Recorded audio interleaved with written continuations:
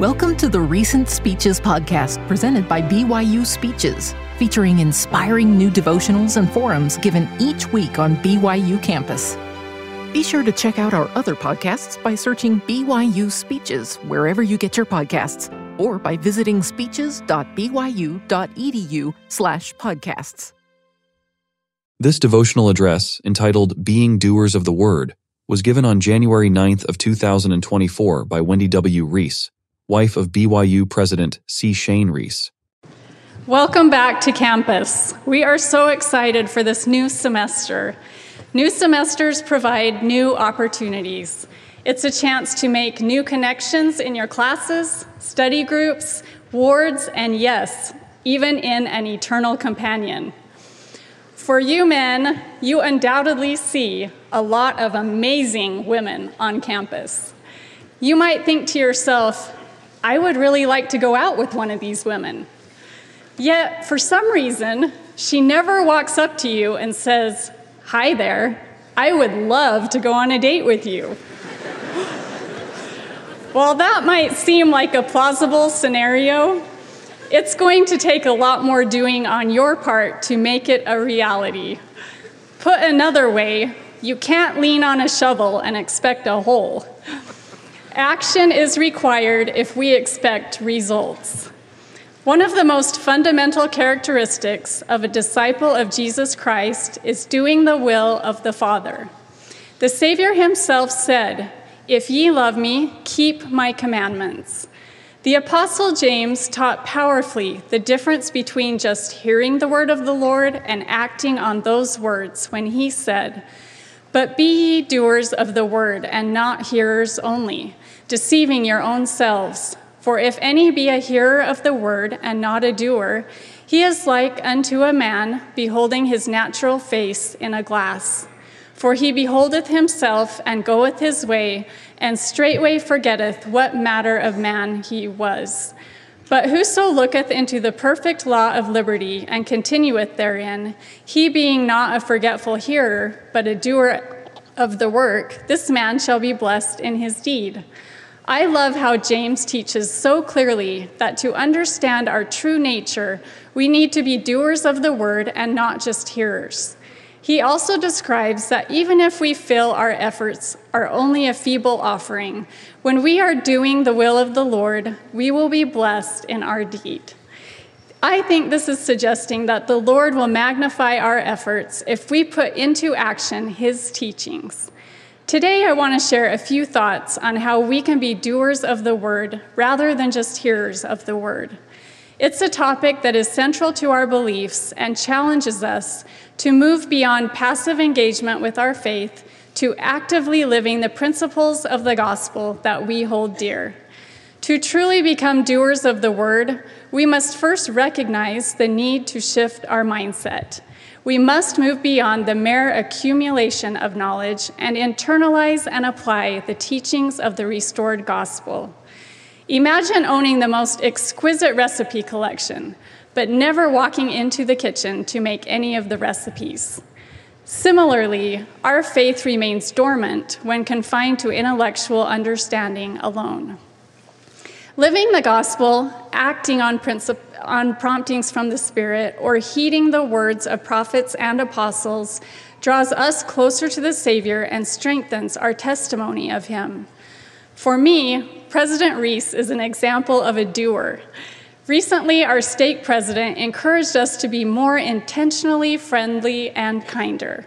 He asked us to wave to everyone we pass in our cars. Shane took this to heart. He not only heard the invitation from the stake president, he actually tried to do it every time he saw a car. He would always wave when we passed anyone on the road. In fact, most of the time, several cars in a row would pass, and Shane would quickly wave at each one. I would say, "You do realize no one's waving back at you, don't you?" He just responded with something like, "I got one wave out of 7. That's not horrible. It's more than 10%. Doing, regardless of the outcome, will strengthen our resolve to be more like the Savior. While this is a trivial example, There are many people who exemplify this principle of being doers of the word and not hearers only. I want to touch on some of these. You amazing students, and the perfect example, Jesus Christ. Some of the most inspirational examples of doers of the word that I've seen are the students at BYU. I'm truly amazed at the way you go and do. One of the things I've loved the most about the first few months that President Reese and I have been serving together is the time we've been able to spend with you, our amazing students. So often we recognize that you are so much better than you think you are. We see such light in your countenances and love it when you let your light shine so others can see that light. We love how you are so committed to your education, both academic and spiritual. You are truly examples of what President Spencer W. Kimball describes as a double heritage when he said, quote, "The uniqueness of Brigham Young University lies in its special role, education for eternity. This means concern for not only the whole man, but for the eternal man," close quote. This faculty has a double heritage, the preserving of the knowledge of men and the revealed truths sent from heaven. Embracing our double heritage or being bilingual is part of what it means to become BYU. One of the fundamental assumptions of becoming BYU is that we must not only hear the words of the prophets, seers, and revelators, but we must act on those words.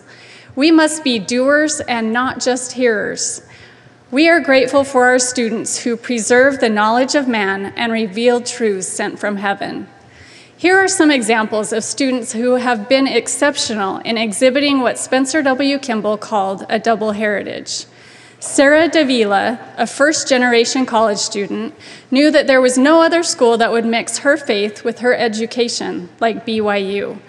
Her training and classes led her to become a language coordinator at BYU Speeches, where she works with other students to translate what speakers are saying literally and also the message and spirit that they are trying to convey. She said, quote, "My experiences at BYU have been empowering. The fact that there can be a beautiful blend of scholarly and spiritual knowledge is incredibly special. To be able to learn this way has been irreplaceable to my testimony," close quote. Fritz Karl Morlant, BYUSA's elected student body president, has been instrumental in helping to organize Utah's inaugural College Day of Service, an opportunity for more than 400,000 college students across the state to give back to their communities and develop a sense of unity and belonging. Adam Johnson was named a 2023 Truman Scholar, which recognizes college juniors who display exceptional leadership potential and are committed to effecting change through public service. Adam said, quote, "BYU gave me a lens through which I view the world more like the Savior views the world. Because of that, I want to consecrate my life to God to build up his kingdom, and I think everyone has the power to do that," close quote. A group of BYU students recently returned from a study abroad trip to Poland, serving in Ukrainian refugee centers. The students provided medical aid, taught classes on health and wellness, and donated thousands of dollars of medical supplies. Nadia DeVol, one of the students who participated in this amazing, inspiring learning experience, said, "I am endlessly grateful to have been offered the resources and access to be part of this project because of BYU. I have family in Ukraine, and I had been praying for opportunities to help these people who are going through so much. BYU gave me these resources and led me to professors who made this happen." These are just a few of hundreds of examples of BYU students who are following the Savior's example to go about doing good. We are grateful that so many of you are doing more than just accumulating knowledge. You are doing good. We know that your efforts, however big or small, will be magnified by the Lord as he promised in the book of James. The Savior is a perfect example of someone who did the Father's will. In Acts chapter 10, verse 38, we read that the Savior went about doing good. During part of his earthly ministry, he said unto the people, Behold, my bowels are filled with compassion towards you. Have ye any that are sick among you? Bring them hither. Have ye any that are lame or blind or halt or maimed or leprous, or that are withered or that are deaf, or that are afflicted in any manner? Bring them hither, and I will heal them. For I have compassion upon you. My bowels are filled with mercy. Jesus did more than just feel compassion for others. He acted to serve and lift those around him. Following the example of our Savior by doing will help us fill of his love, and in turn shows our gratitude and love for him. I know that Jesus is the great example of one who does the Father's will. The Savior loves you. We love you. And I say these things in the name of Jesus Christ. Amen. You've been listening to the Recent Speeches podcast presented by BYU Speeches. Please check out our other podcasts, including classic speeches taken from our vast audio library, as well as other BYU Speeches compilations on love and marriage, overcoming adversity, by study and by faith. Come follow me, the prophet Joseph Smith, and Jesus Christ, our Savior and Redeemer. Go to speeches.byu.edu and click on podcasts for more information. You can also find all BYU Speeches podcasts at your preferred podcast provider.